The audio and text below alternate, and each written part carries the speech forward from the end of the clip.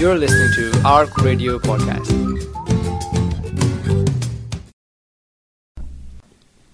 Assalamu alaikum. My name is Sophia and I'm a law student. And welcome to our radio show called A Fresh Perspective on Current Affairs. We'll be discussing what's been going on in the world and how we feel about it as young Muslims in the society. You know, where do we fit in? What's our place? And joining me are some of my beautiful, learned friends who will now introduce themselves. I'm Meher, I study politics, and I'll be offering up some of my opinions on the topics we have chosen. I'm Kulsum, I'm an English and journalism student, and I'm excited to share my opinion too. I'm Hamna, and I'm a psychology student, and I'm here to listen to what my friends have to say, and I'm looking forward to contributing to the conversation. Enjoy the show. Today we're going to be talking about the war between Russia and Ukraine, and just generally like what's happened so far, the timeline of events, and then some discussion about general issues that we feel like we've taken with, for example, the media coverage or the double standards perhaps that exist, as I'm sure we all talk about. So I think just to give a backing for people who don't know as much, or obviously, following along with the news can be so overwhelming, especially since COVID. I know a lot of us have just switched off. But, okay, in terms of what's actually happened with the war, it starts in probably the 70s with the Cold War. Actually, Cold War was 60s, wasn't it? Does anyone know what the Cold War was? It started. It happened. Stuff happened. It was cold. It was chilly. And then did it warm up? ? We'll never know. But I guess not. That's why we're here. I guess it never did. So the Cold War is like the context of, obviously this general dispute between the US and the Soviet Union, and then the Soviet Union breaks up, and then Ukraine gets independence in 1991. And then there were essentially a series of presidents of Ukraine who were backing Russia or backing the USA. It kind of went to and fro, but it was clearly another way for them to have a lovely proxy war, which they love to have, of who's going to control Ukraine. Apparently never Ukraine, which is very sad. Very sad for Ukraine. And then in 2014, things escalated a bit. A lot of the... there's a part of Ukraine which has a lot of kind of people with Russian sentiment, and they were protesting. They had a few leaders who were pro-Russia, and Russia essentially jumped on this support, and there was a 2014 annexation of that part of Ukraine. So then there was disputed territory, similar to the kind of Kashmir situation. It's kind of, a grey area of who owns that. And then in 2019, there is the Ukrainian president, Volodymyr Zelensky. I don't know Very if I'm good pronunciation. Oh, thank you. So he's elected in 2019. And interestingly, I did not know this, but he's a former comic actor. He was. I did know that. Interesting. No okay, way. I didn't get the memo. It's one of the very little things that I know about him. Don't ask me anything else. I know what he looks like, and I know he does comedy, apparently. Have you ever seen any of his films? I saw a clip. Oh, wow. I can't say that I'm a fan. You don't frequent Ukrainian cinema? No. That's very sad. Sorry. I think the Ukrainian people must have loved it because he was clearly. Yeah, there's kind of string of these people, aren't there? Like Reagan. Ronald Reagan was obviously an actor too. How fun. Yeah. And then in 2021, he essentially went to President Biden and asked for Ukraine to join NATO. And this was obviously a very big move because there is kind of a historical debate around this, but there is apparently some kind of settlement that Russia made with the US about kind of bordering countries of Russia not joining NATO, or obviously it wasn't on paper, like the US would never agree to such a solid thing, they like keeping things vague, legally vague, but obviously this felt like a betrayal. And also the Ukrainian president, Zelensky, he also froze the assets of the opposition leader, Viktor Medvedchuk. Less solid, but you're okay. It's a good. Medvedchuk? She trying? Listen, you got Zelensky.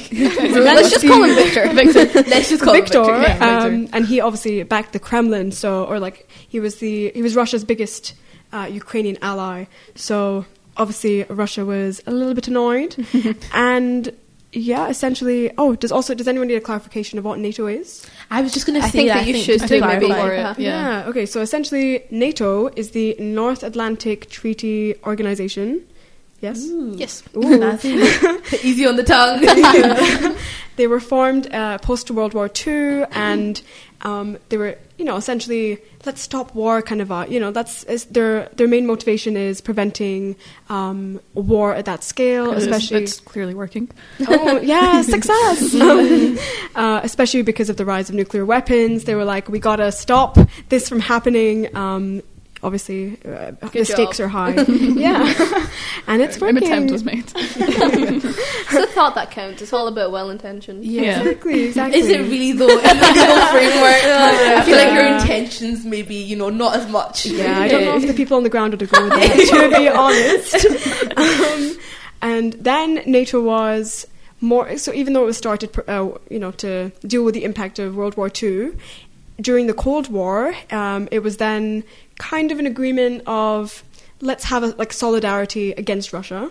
So it does have an anti-Russian sentiment. I think the Russians applied to join after the breakup of the Soviet Union and everything, and they basically rejected them all and said, we are America and Europe. We're going to stick together against Russia because Russia is sus. And to be fair, they've proved to be that way in recent years. A little bit, yeah.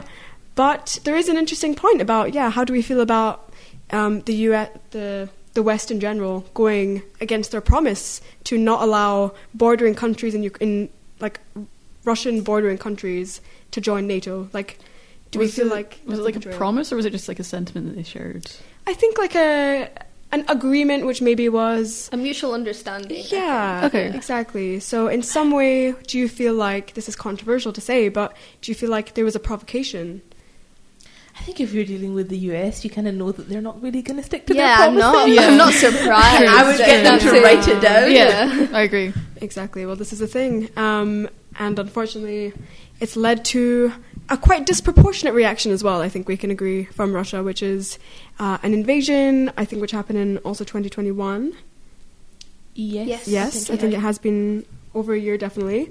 And hundreds and thousands of people from both sides have now passed away, which is obviously horrific. War is among us, we aren't of the war generation of like First World War, Second World War, but how do you guys feel about that, living in a time of war? How do you feel about that? I think it's a time of many wars. I mean, if you look at, you've got the war now with Russia and Ukraine, but then I think especially being of South Asian descent, I mean, Afghanistan, there's been a war there for quite a long time. I think, and like the post-World War II period, as much as they did not want it to be a time of war, I mean, there's not been a world war, but then...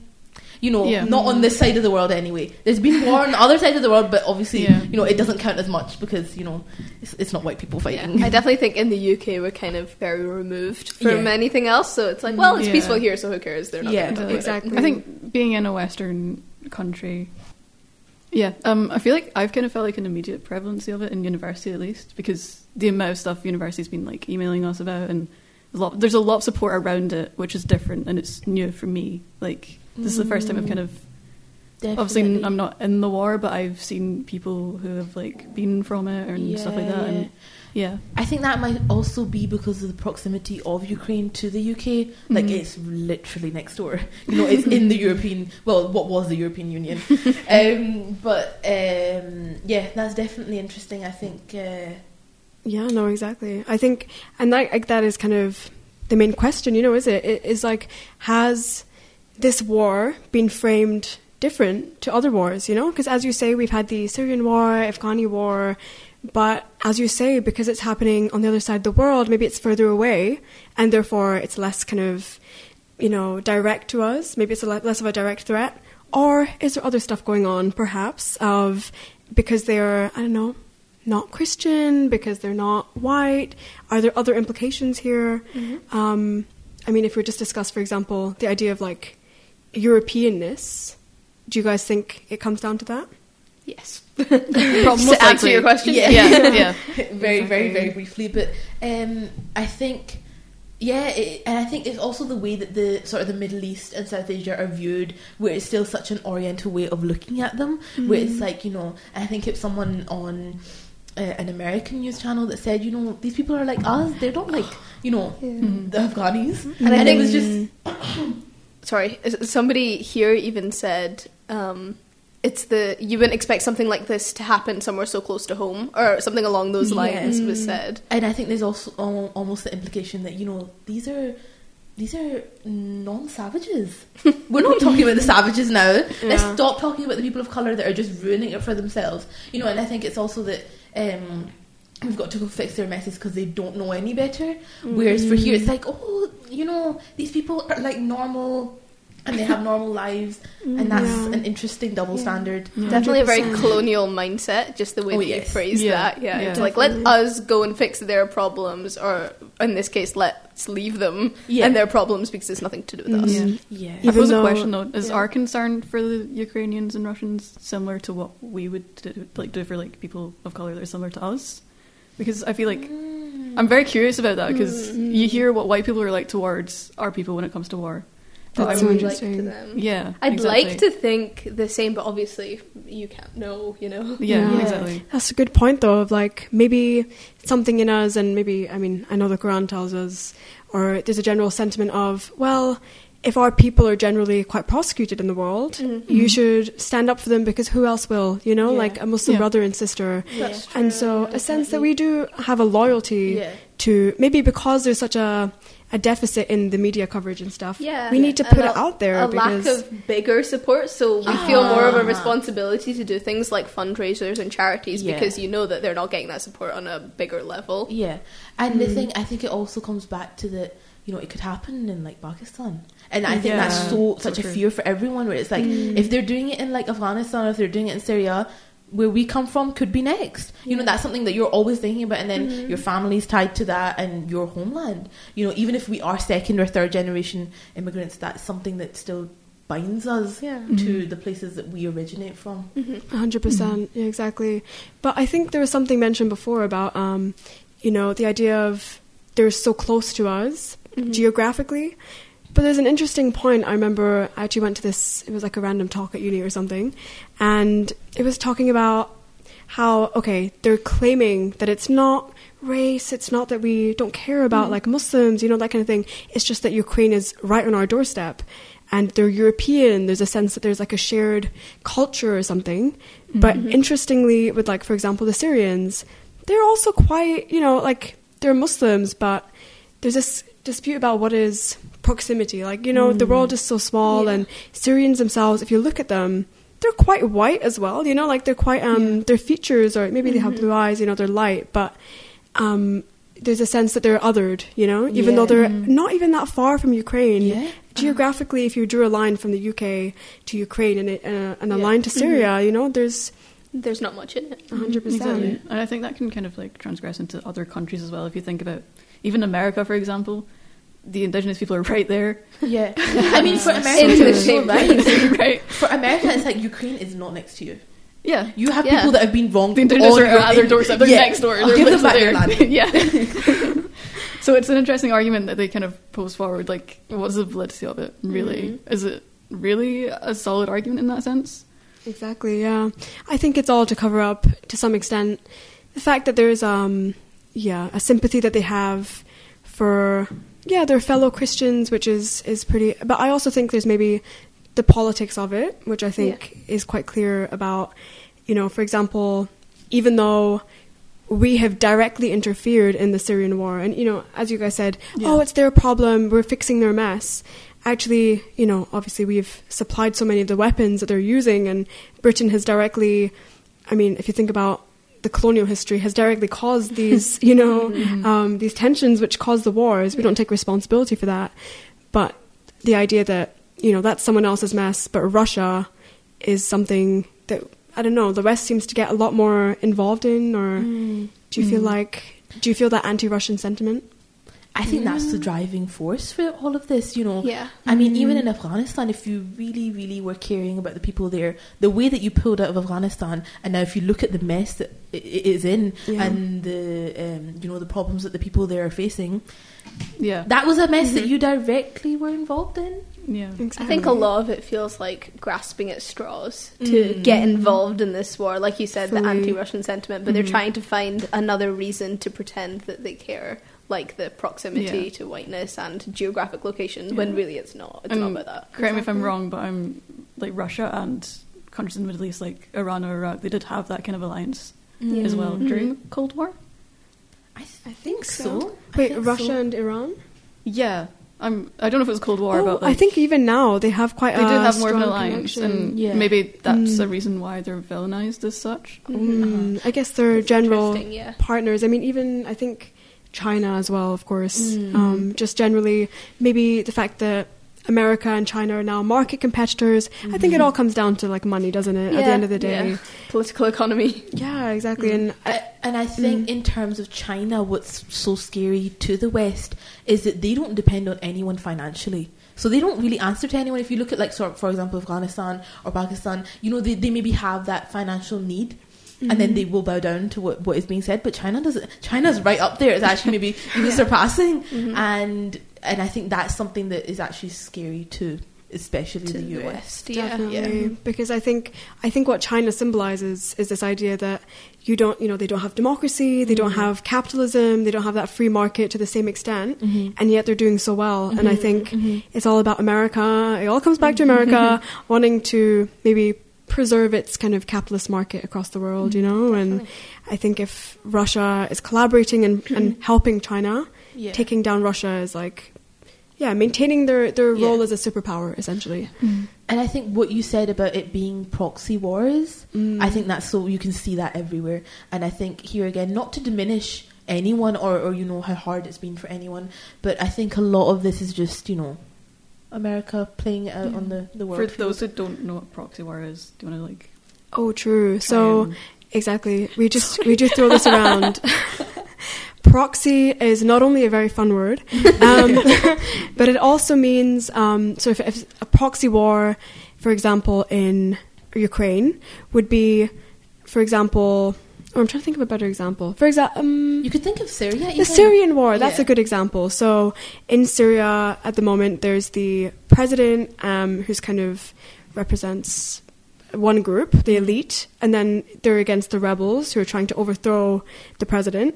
But because the president is supporting Russia, Russia is helping to supply weapons to the president, and Iran too, like, because I think of the Shia connection or something. They're all, so a couple of countries are supporting one side, and then the US and the West are supporting the rebels.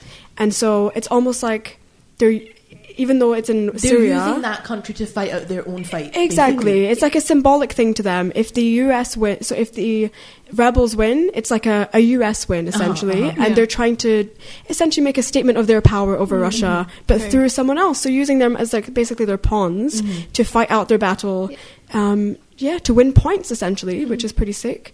And some would argue this the Russia-Ukraine war has also become a proxy war, essentially between the East and West, would you say? I would agree with that. I think it's just... I think after World War II and World War I and II, I think there was almost a realisation that we cannot fight on our own land and we cannot send our own people out. We do have wars to be fighting. We do have fights to be fighting out with everyone. But I think there was a recognition of the fact that we're not putting our people through this again. If we have to put other people through this, so be it. If it has to be, you know, down in the Middle East, if it has to be Syria, if it has to be Afghanistan. Exactly. Again, that sense of detachment, like, you know, I think we're so desensitized to war at this point that it doesn't mean anything to us. You know, like a government minister will just be like, yeah, let's send a drone strike there. And it just feels like a video game. Like it's not actually impacting people that we're directly seeing, so they don't matter. But I think that's interesting how with Russia and Ukraine now, a lot of the public were feeling it because these people were looking like them, as opposed to in the past when it was people of other cultures. They didn't relate to it on that level, and like you said, it didn't feel real because those people didn't look like them and they couldn't relate to them. Exactly. Whereas now they can. Exactly. Or what comes to mind is when you're growing up and like the television adverts, which I know no one watches anymore, but it's like an appeal for Africa, and we see these it's some kind of poverty in some country, Yeah. and you just have these really horrific images, Yeah. but we see them as as children, and it's like it should be resonating with us so much that we want to donate, but it's like a sense of disassociation. Detachment. Yeah. And then exactly. even the Yeah. racism in that, where it's like Africa as a monolith, or Yeah. together Yeah. is all poor, and it's all Yeah. on I earth, know. where places in I Africa know. are actually doing Yeah. better. Better than Yeah. For sure. 100%. But I think there's another question I had, which I think is an interesting debate to have, which is, should anyone else be getting involved in this war? I'll leave that open, I guess. Like, is it acceptable for China to be funding Russia and for, the UK and America to be funding Ukraine? I think the thing is, sorry. No, you can go. Well, if they're already involved, would it do more damage for them to now Yeah. drop things? Like you said, they've done in the past and then left Yeah, I countries think in ruin. I would advocate for fight for your own fight, but everyone's so deeply ingrained that there's And it's almost tough not one. even their own fight anymore. yeah. Do you know? Yeah, It- that's it's the like thing. our What would you be communal leaving fight. behind? Yeah. Yeah. Exactly. Well, I guess, maybe now that they're involved, it's hard to withdraw. But I guess on like an ethical note, do you think in general it's justified that they've gotten involved in the first place? I think that your own country has so many of its own problems. If we're looking at like the UK or like even the US, I don't know. Does it make sense for you to go now to other places and solve the issues that you see there, and not focus on what's happening right at home? Exactly, like the defense funding for America, Yeah. for example, is... And then who gives you the right? Who are you? As America, or as America or the UK to go, let me go fight, wherever it is. Like, you can't just pick up your baton. It's like there's an ulterior motive there. It's not just... I would also argue that things wouldn't have escalated to the point that they have if these other places hadn't gotten involved. Absolutely. Yeah. I feel like things could have been handled very differently. Definitely. And I think, I have heard that there were various points at which Russia maybe also suggested, okay, well, if you do this for us, basically giving opportunities to just stop the war, but never necessarily for peace, I guess. So I guess that's the thing. I feel like that is why, just to play devil's advocate, I'd say you'd, if, let's say, Russia offered, okay, we'll have a ceasefire, we'll stop the war, if you just give us Ukraine, that is the thing. The terms are not really That's fair terms. I wouldn't even call that a exactly. compromise. It's No. more, if you Yeah. give up, things will be okay. Yeah, Exactly, because what precedent does this set set for the world? Like, let's say no one got involved. Obviously, Ukraine is like what, a tenth, not even a tenth of the size, like 100th of the size of Russia. Have you seen Yeah. Russia on a map? It's Scary. massive. Yeah. So if they didn't get involved, is it just too easy for Russia? and I think also the fear there, if we're coming back to the proximity, is that if Ukraine was taken over, we are geographically quite close. Next. I was going to say next, but I was like, is that too much? Watch out, people. The idea that they'll just keep going. And then it's not a compromise, even if Russia's saying, because Russia has its own motives. We're not saying that Russia is right, but we're also saying that the UK and the US are also not right. Yeah. There's no right person. It's very ambiguous. You can't just... There's no hero and villain. We can't give you a definitive answer. And I don't think there really is. I mean, I think, there's wrongs on both sides, obviously from Russia specifically for taking over, and fighting in a country like that. But to label one side as wrong, I think would be, taking a very complicated issue and then just dissecting it. And simplifying Yeah, it. simplifying Exactly. it. Because that's the thing, is I think everyone acknowledges that, okay, if you're thinking about the proxy war, maybe we are on the side of, or not on the side of, but let's say we can be critical of the West and them getting involved at this level and, all that. But as you say, like, take it at a very ground level. it's one country taking the land of another country. Yeah. And what does that mean for, as I say, with the precedent, like if Russia can just take Ukraine, then because we what's want to stop peace, it and we taking anywhere else. or what is that to stop other countries from like, like China taking Taiwan? Oh, that's so true. And like India and Pakistan, that dispute over Kashmir. What if India just Yeah. takes Kashmir? Yeah. Oh, I guess it's yours now. And it's almost opening the doors for that. Then you're so right that, if Russia can do it, then You kind of reliving colonial history Yeah. then. Yeah, exactly. And even like America's intent and what they're doing, is it really because, is this for the sake of NATO? Or is it more of just like, Is that I have just this a superiority guise? complex, not Yeah. superiority complex, savior complex. And Yeah, I'm gonna, yeah. Exactly. I'm going to show everyone that I'm the hero in this story. And it's just like, That's so true. yeah. Exactly. And I think it's a lot about the power struggle, really, if we're getting right down to it, is, two countries with massive egos. You're looking at the US and then the UK by extension. And then you're looking at Russia, where there's just this fight. And I think it's made worse by the fact that they're equipped with weapons and things. And then, it's innocent Ukrainians that are having to pay for this, as in every other country. It's the innocent civilians that have had to pay for the egos of these people in really high up positions. 100%, exactly. And I think, just to acknowledge that we have obviously been quite critical of the US, as one should. But obviously, Russia is very much in the wrong as well, as we've acknowledged. And as you say, it's basically two big babies trying to fight something out, and they're both, as you say, just destroying the world at this point. But I think the only reason I guess we have been a bit more critical of the US is just because, as we know, the media doesn't really cover that side as much. The double standards of, okay, yes, obviously Russia is this evil antagonist, but it's not like, the UK and the US over here, like angelic little creatures who are like, they have no moral high ground. Nothing to stand on. Nothing at all. That's actually what our next episode will be more about, if you would like to tune in tomorrow.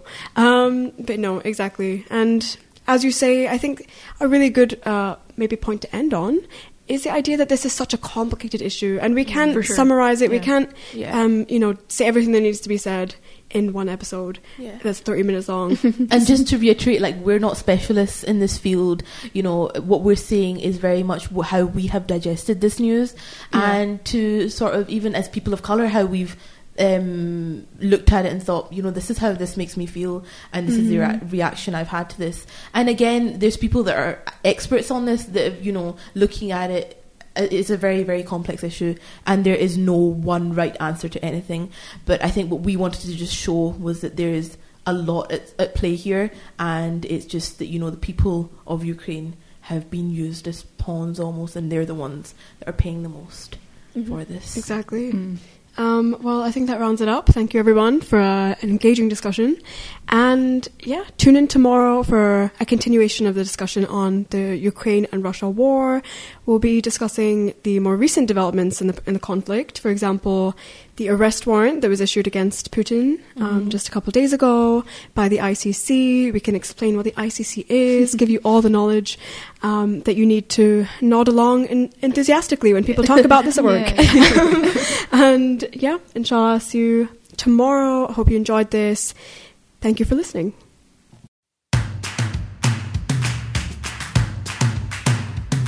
For more information and to listen to more podcasts, visit us at arc.score or check out the Arc Media app.